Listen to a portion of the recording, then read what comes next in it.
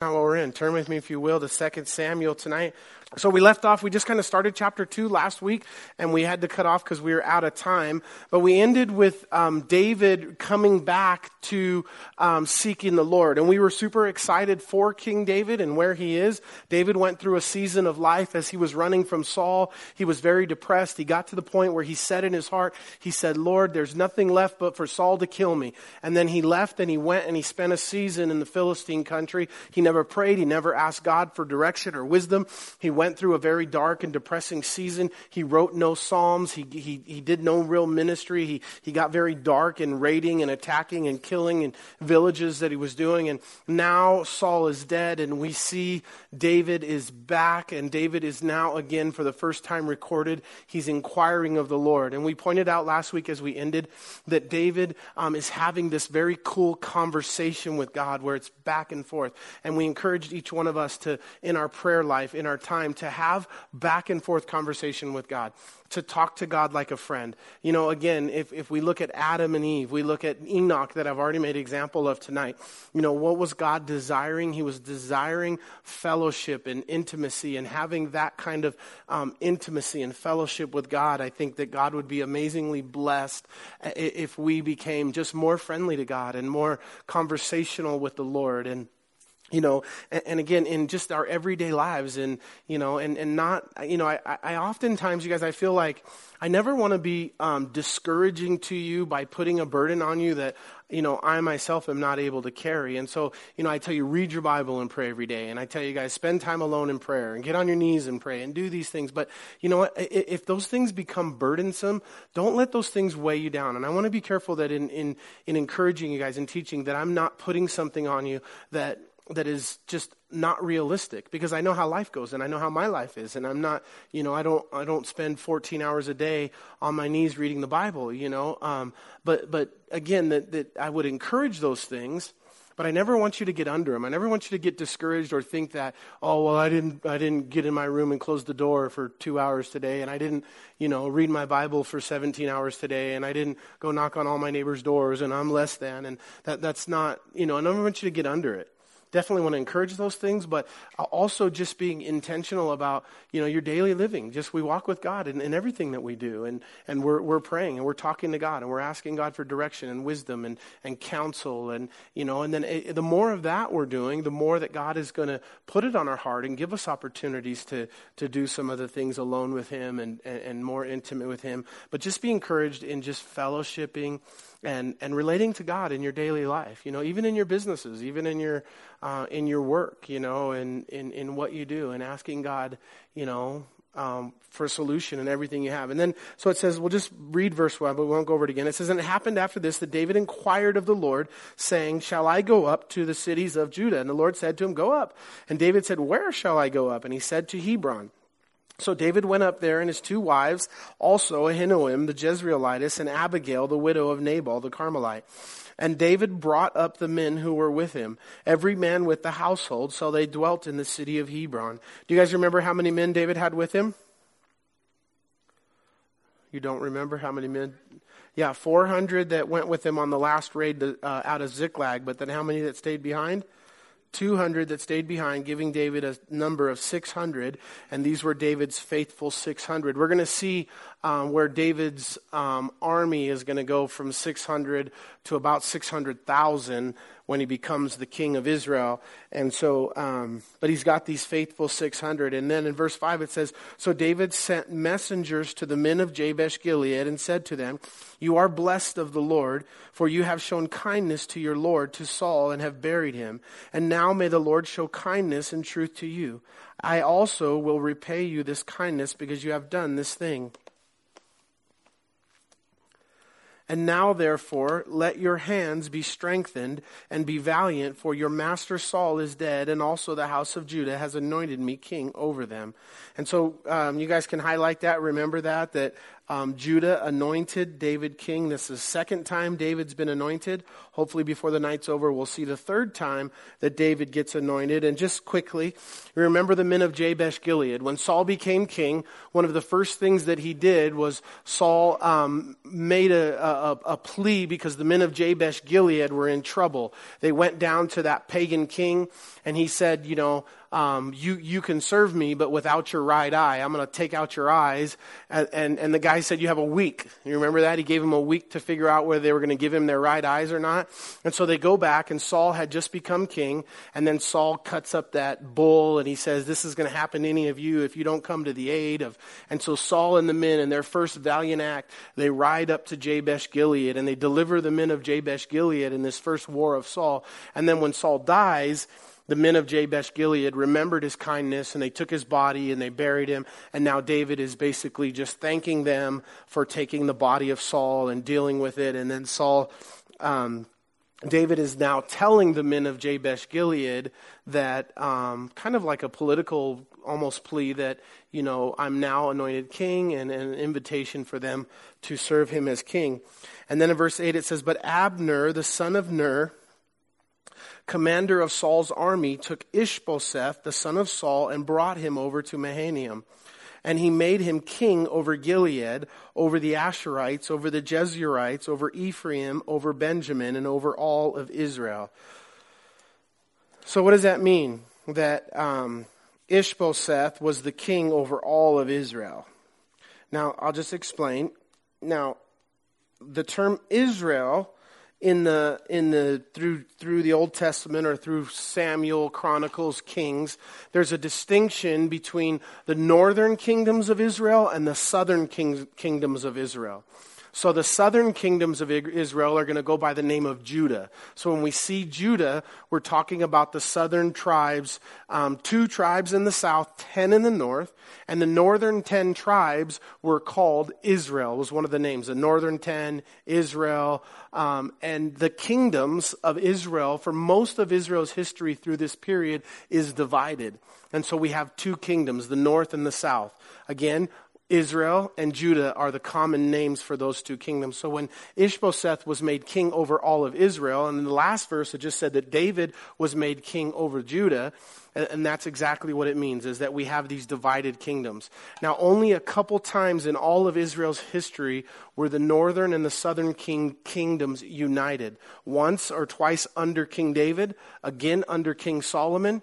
You can make an argument that they were united under Joshua, but that was before the season of the monarchs in Israel, because Israel didn't have a king until Saul and David become the first kings of Israel in this new era of Israel's history.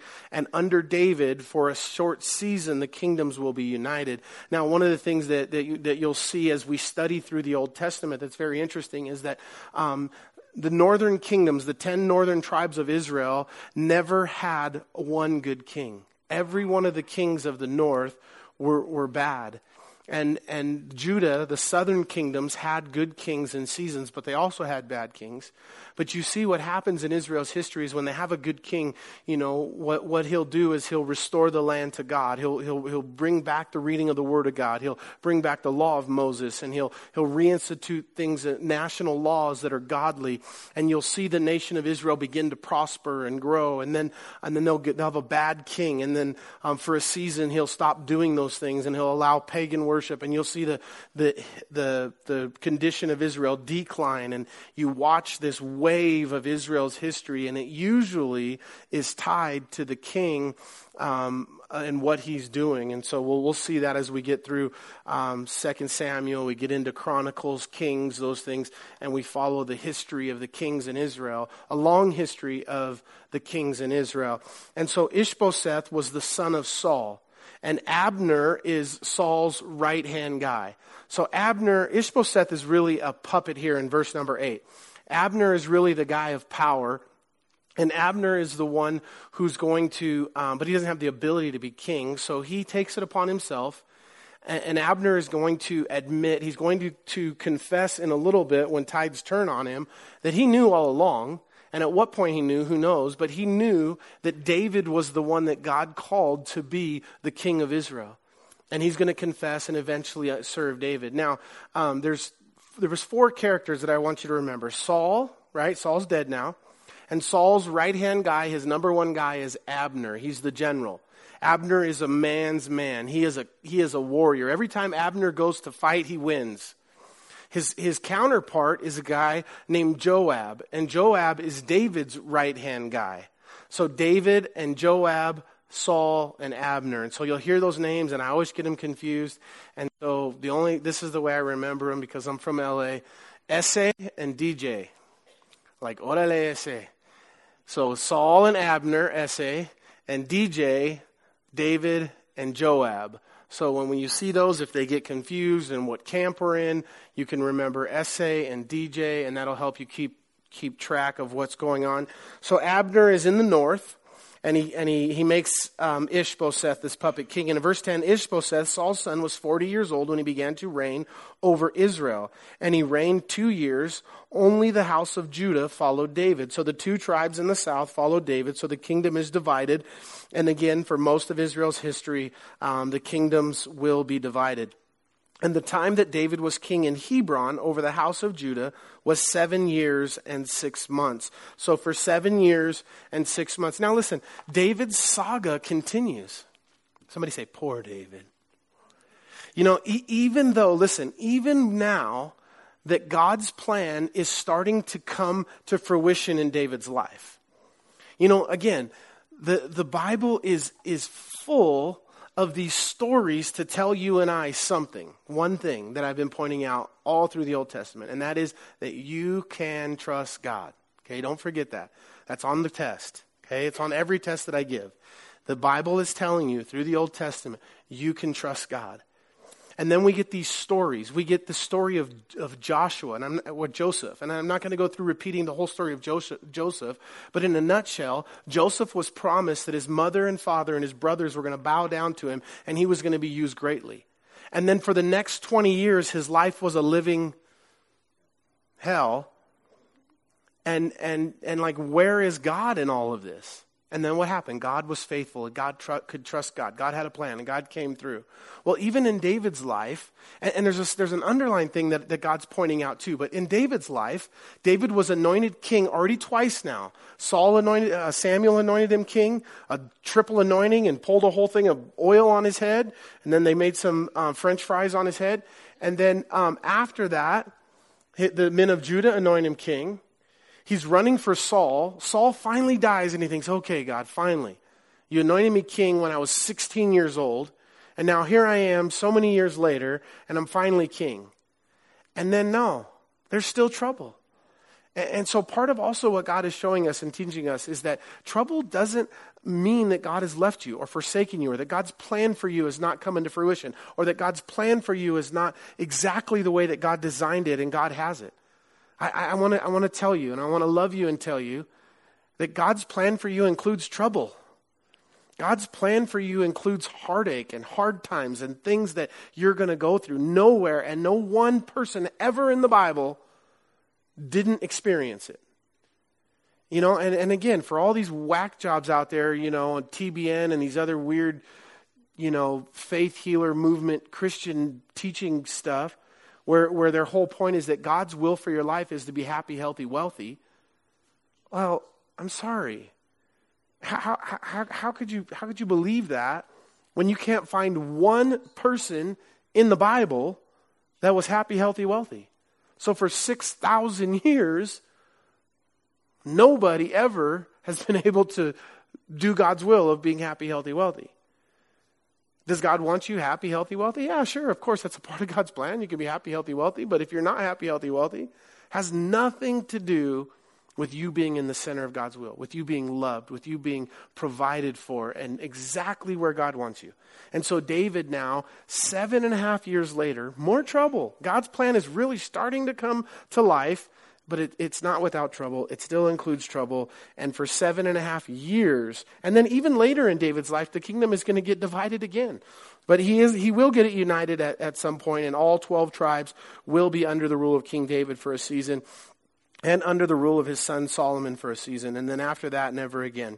And in verse 12 it says, now Abner, so Abner's with who? Abner's the general of whose army? Saul, S.A., right? He's the main guy in Saul's army. And now Saul's dead, so Abner's kind of calling the shots in the north. The son of Ner and the servants of Ishbosheth, the son of Saul, went out from Mahanaim to Gibeon. And Joab's with who? David, DJ, the son of Zeruiah, the servants of David, went out and met them by the pool of Gibeon. So they sat down, one on one side of the pool and the other on the other side of the pool. So the two generals of the north and the south are going to get together and they're going to have a little meeting. So these guys all get together. And then Abner, who's with who? Saul, and Joab, who's with, said, "Let the young men now arise and compete before us." And Joab said, "Hey, that's a good idea. Let them arise." So they arose and went over by number, 12 from Benjamin, followers of Ishbosheth, the son of Saul, and 12 from the servants of David. And each one grasped his opponent by the head and thrust his sword in his opponent's side. So they fell down together. Therefore that place was called the field of the sharp sword, which is in Gibeon. You know, it's funny because you'd think that, nothing funny about it really, to be honest, but you would think that what's ironic is that you would think that we've kind of evolved, right? Or we've come a long way as humans but you know what? This has never changed, really.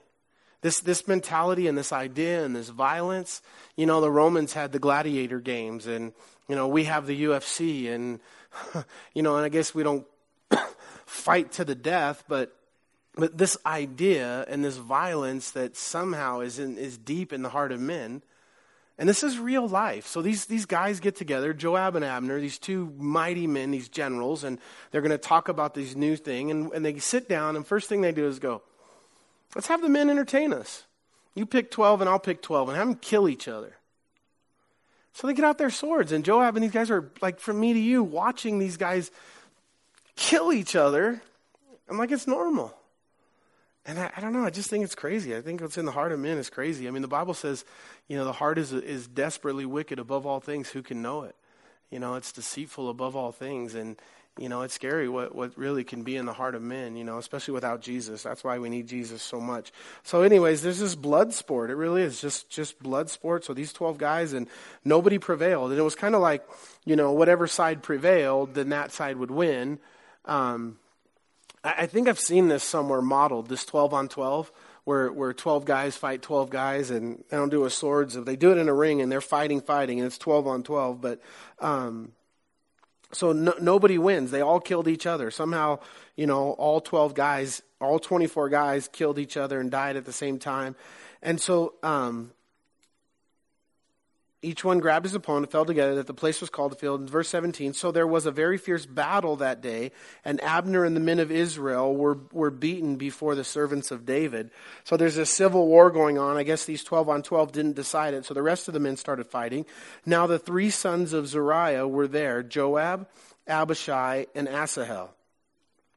So Joab is with who? David. And so he has a brother, Abishai, and a brother, Asahel. And Asahel was as fleet of foot as a wild gazelle. What does that mean? He was fast. That dude could run. And Asahel pursued Abner. Who's Abner with? Saul. And in going, he did not turn to the right hand or to the left from following Abner. And Abner looked behind him and said, "Are you Asahel?" And he answered, "I am." And Abner said to him, "Turn aside to your right hand or to your left, and lay a hold of one of the young men, and take his armor for yourself." But Asahel would not turn aside from following him. So Abner said to Asahel, "Turn aside from following me. Why should I strike you to the ground? How then could I face your brother Joab?" And so Asahel is Joab's brother, David's general, and the men are fighting, and Joab Abner begins, he's running, and Asahel, who's fast as a gazelle, is chasing him. Now again, Abner is a real warrior. He's a man's man. He's a fighter. He's a killer. He's one of the mighty men of the Bible who have these unbelievable accomplishments. And here's Asahel chasing him, and he's trying to talk some sense into him. And he says, "Why me? Of all the men you could choose to pick in this battle and fight, why do you want to fight me? And I don't want to kill you because your brother your brother is Joab, and I don't want no trouble with Joab. So just turn aside, stop following me, go pick one of the other guys that's more your size, that's more your speed, somebody that you might be able to handle, and fight them. And Abner continues to run, and Asahel continues to chase him, and he warns him, you're biting off more than you can chew. Leave me alone. You don't want this. I don't want to kill you. And then in verse 23, however, he refused to turn aside. Therefore, Abner struck him in the stomach with the blunt end of the spear. So Abner was going to cut him a break. So Abner took his spear and he spun it around so that he didn't hit him with the sharp end. And he just hit him with the blunt end of the spear in his midsection just to get his attention and say, hey, leave me alone. But unfortunately, because Abner was a man among men, it says he hit him with the blunt end of the spear, and the spear came out of his back. Whoops. Jeez. He just about to pop him in the ribs, and the spear comes out of the blunt end of the spear. Dude, I wonder if I could put a spear on your chest and drive a tractor into it if I could push it through your chest. I mean, what would it take to take the blunt end of a spear and like nothing, just push it through your chest to come out your back? So he hits him with it, and this is, again, God's not exaggerating, he's not lying, he's telling stories, these were men. And so he hits this kid with the back end of the spear, trying to give him a break, but unfortunately it went through his back. And then it says, and he fell down there and died on the spot. Yeah, no duh. So it was, did it say something about the fifth rib? No. No, that's coming up. Okay. So it was that as many as came to the place where Asahel fell down and died stood still. And Joab and Abishai also pursued Abner. And the sun was going down when they came to the hill of Emorah, which is before Gilah, by the road to the wilderness of Gibeon. Now the children of Benjamin gathered together behind Abner and became a unit and took their stand on top of the hill. And Abner called to Joab and said, shall the sword devour forever? Do you not know that it will be bitter in the latter end? How long will it be until you tell your people to return from pursuing their brethren? And Joab said, as God lives, unless you had spoken, surely by morning all the people would have given up pursuing their brethren. So Joab blew a trumpet, and all the people stood still and did not pursue Israel anymore, nor did they fight anymore. So he kind of made a peace treaty, and it's civil war, first of all, which is really disgusting because they're killing their own brethren. They're killing each other. And so finally he calls a truce. They call it back and they go home. And then in verse 29, then Abner and his men went on all that night through the plain, crossed over the Jordan, and went through all Bithron, and they came to Mahanaim. So Joab returned from pursuing Abner, and when he had gathered all the people together, there were missing of David's servants 19 men and Asahel. But his servants of David had struck down of Benjamin and Abner's men 360 men who died. So 360 to 19 was the result of that fight. So David and his men obviously prevailed and were better fighters in this battle, or God was with them. In verse 32, then they took up Asahel and buried him with his father's tomb, which is in Bethlehem. And Joab and his men went all night, and they came to Hebron at daybreak. Now there was a long war between the house of Saul and the house of David. But David grew stronger and stronger, and the men of Saul grew weaker and weaker. Sons were born to David in Hebron. His first was Amnon by Ahinoam the Jezreelitess, the second Chileab by Abigail, the widow of Nabal the Carmelite, and the third Absalom, the son of Maacah, the daughter of Talmi, king of Geshur, the fourth Adonijah. Now remember Absalom, David's son here that was born to him of Abigail. Now you remember Abigail, right? Do you remember which wife she was? How did David get Abigail? The Carmelitess. You remember he went to Nabal's house and he asked Nabal for some food for his men.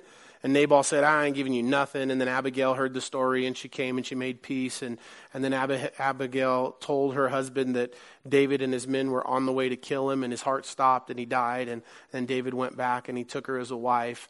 That's Abigail. Now, one of the things that's a mistake here, that's a flaw that God records. And, one of the things the Bible is just brutally honest.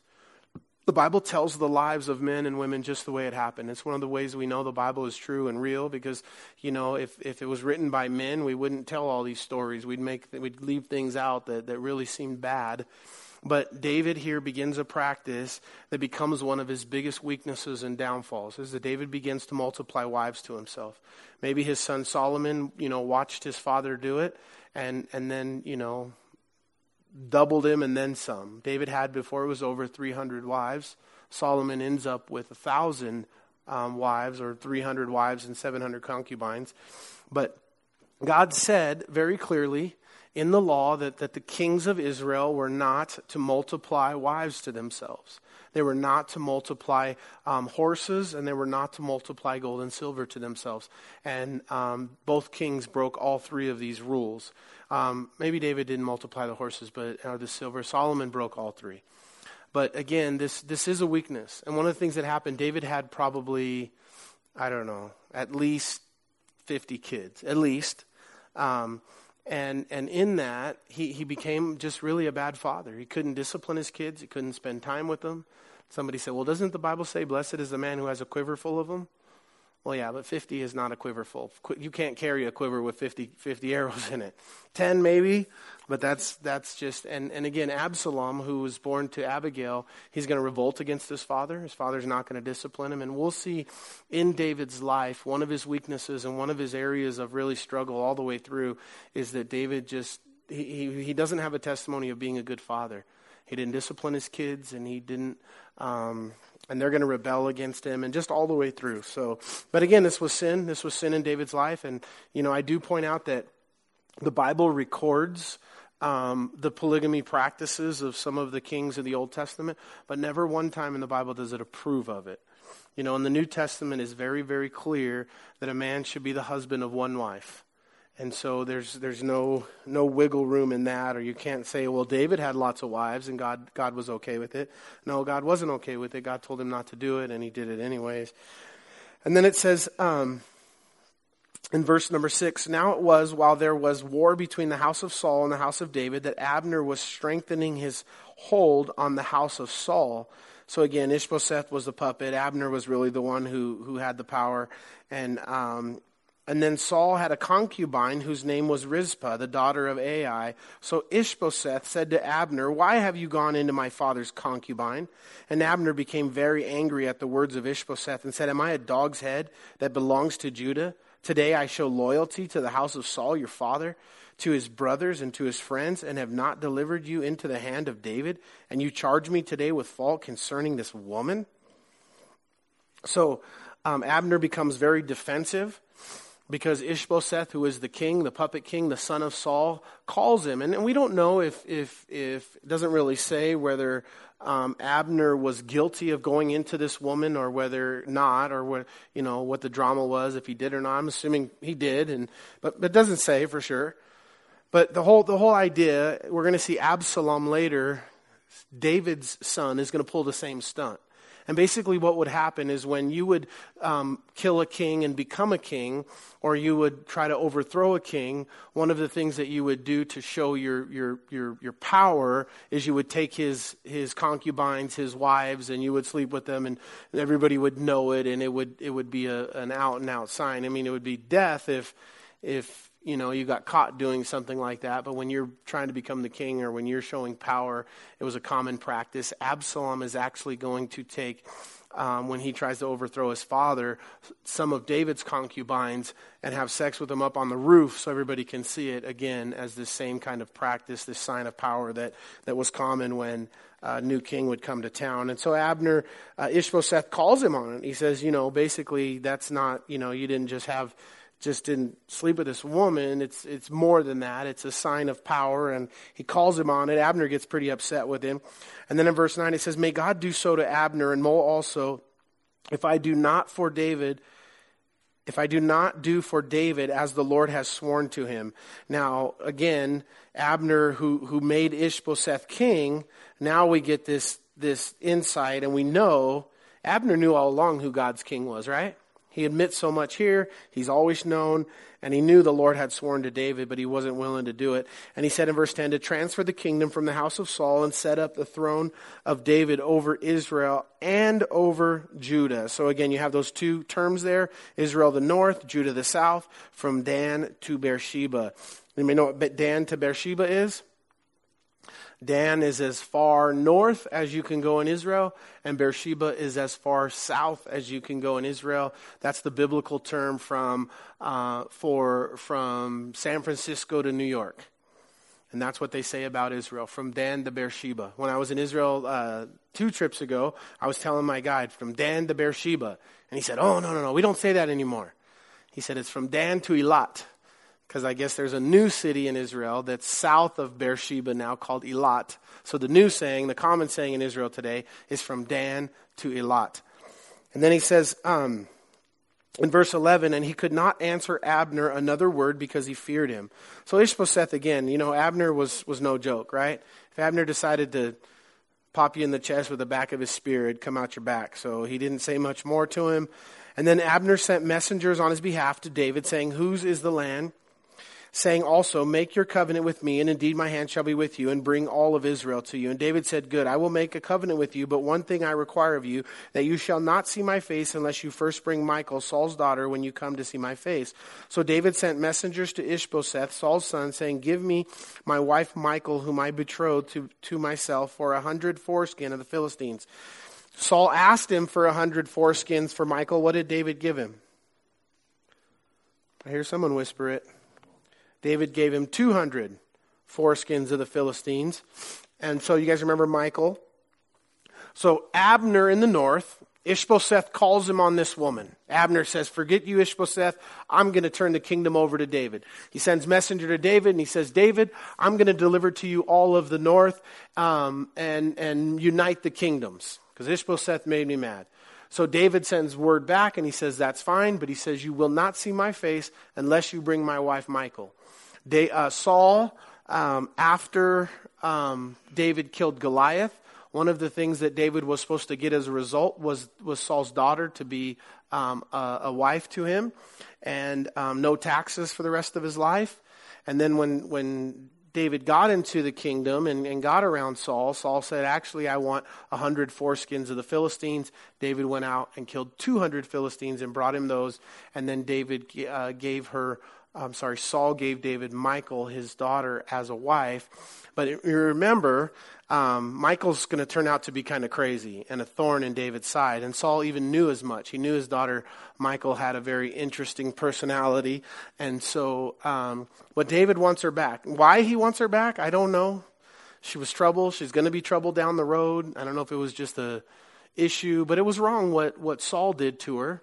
Or what Saul did to David. When David was running from Saul and Ziklag and all those years, what Saul did was he gave his daughter Michal to another man to be her husband, and so she married another. And David said, you got to bring her for this meeting that we're going to have to unite the kingdoms. And it says in verse 15, and Ishbosheth sent and took her from her husband, from Paltiel, from the son of Laish, and then her husband went along with her to Beher, weeping behind her. So Abner said to him, go, return. And he returned. So not exactly one of the heroes of the Bible, but we have this Michal, for whatever reason he loved her, or maybe, I don't know, maybe he was crying tears of joy, who knows, but he follows her and you get this like lame puppy dog following his wife crying as she's leaving, and he's not going to say a word to Abner, right? He's not going to challenge Abner, or, he's just hoping maybe Abner's going to feel sorry for him, and Abner doesn't feel sorry for him, and like the man that he is, Abner doesn't say, hey, buddy, man, I'm sorry, it's just, she was promised to the king, and now he's a king, and he just says, go, return. And the guy, he just turns around and returns, so this little weasel here just crying, following her is a funny biblical picture, but not a hero. And then it says in verse 17, now Abner had communicated with the elders of Israel, saying, in times past you were seeking for David to be your king over you. Now then do it. For the Lord has spoken to David by the hand of my servant David. I will save my people Israel from the hand of the Philistines and the hand of all their enemies. And Abner also spoke in the hearing of Benjamin. Then Abner also went to speak in the hearing of David in Hebron, and all that seemed good to Israel and the whole house of Benjamin. So Abner and 20 men with him came to David at Hebron, and David made a feast for Abner and the men who were with him. And then Abner said to David, I will arise and go and gather all Israel to the Lord the king, that they may make a covenant with you, and that you may reign over all that your hearts desire. So David sent Abner away, and he went in peace. At the moment of the servants of David and Joab came from a raid and brought much spoil with them. But Abner was not with David in Hebron, for he had sent him away, and he had gone in peace. Now, it's going to tell us 3 times in a few verses that he went away in peace. He went away in peace. And more of a testimony that David sent him away in peace. Again, because Abner was, somewhat of an enemy of David and a friend of Saul. But David's willing to make peace with them, unite the kingdom. Do you remember when David took Abner's spear that was by Saul's head, and he yelled out, "Hey, Abner, aren't you supposed to be the defender of the king?" And again, they've been somewhat enemies. Abner killed the brother, Ahasahel kills, the last story we just studied, right? Kills the brother of Joab, David's general. And so Joab comes back from the war, and he's mad. He's mad because David let him go in peace. And he's like, you had him? You had the guy that murdered my brother? You had Abner right here, and you had dinner with him, and you made a deal with him, and you sent him away in peace? And so Joab's not happy about it. And in verse 23, it says, Joab saying, Abner the son of Ner came to the king, and he sent him away, and he has gone in peace. Second time. Then Joab came to the king and said, What have you done? Uh-oh. We see a little bit of a problem here. Now Joab is always going to be a problem. Matter of fact, what's going to happen is he's just never going to go away. And again, Joab is just that guy. He's just a man's man, and he's rough and tough and, and formidable. And not to say David wasn't. David was the same exact type of man. But all through, and he was loyal to David. But at the same time, David is the king. And you come to the king with this disdain and this disrespect. What have you done? Challenging his decision? It's kind of like an off with your head moment. But again, there's this. When David's getting ready to die and he's passing the kingdom on to Solomon, he's going to tell his son Solomon, you got to do one favor for me as king. He said, man, you better kill Joab.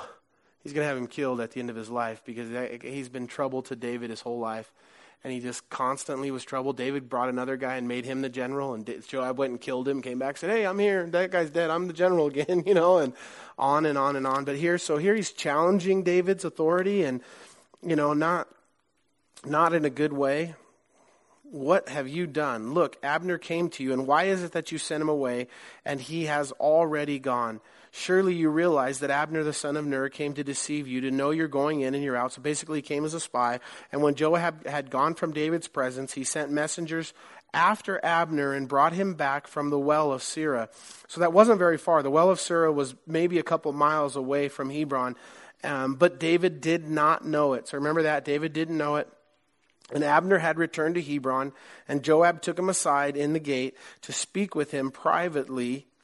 And there he stabbed him in the stomach so that he died for the blood of Asahel, his brother. So Joab's avenging his brother Asahel, and he kills Abner. Now Abner didn't want to kill Asahel, we know that, but Joab doesn't care. And afterward, when David heard it, he said to him, My kingdom and I are guiltless before the Lord, before the blood of Abner the son of Ner. Let it rest on the head of Joab and all his father's house, and let there never fall in the house of Joab one who has a discharge or is a leper, who leans on a staff, falls on the sword, or who lacks bread. So David really cursed Joab in this. In verse 29. He also writes Psalm 109 at this time. So I was going to read it, but we're out of time. You can check it out for yourself. Psalm 109, you right there. It's always fun and interesting as we go through this to connect the places where David was in his life when he wrote the Psalms. But David was not, we'll stop there, you guys, and then pick up there next week. David was not happy with Saul over what he did. David's going to mourn for Abner. He's going to throw a party, and he curses Saul because he didn't know. And then the people are going to see that David wasn't in the hand of betraying Abner, and the people are going to respect David for that. And so let's stand.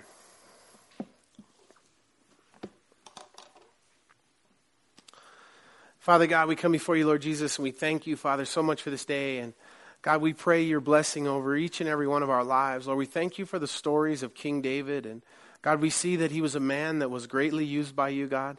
A man who you said was a man after your own heart.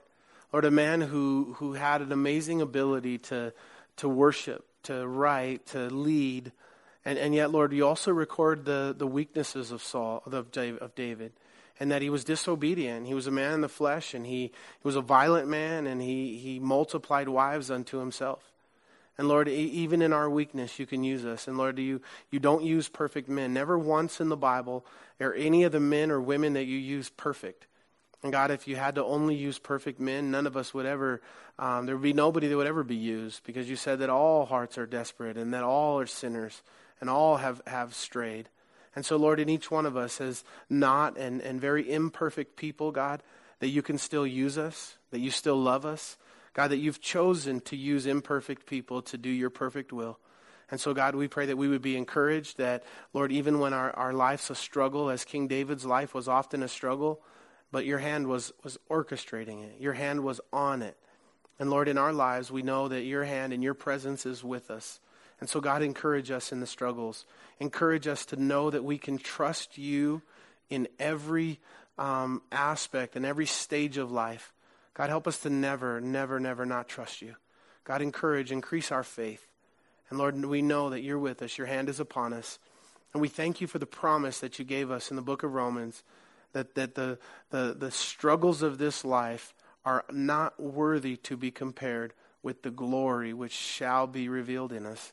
And God, we thank you for that hope, that this is not heaven, and that one day we'll be in heaven. And we love you and thank you. In Jesus' name, amen.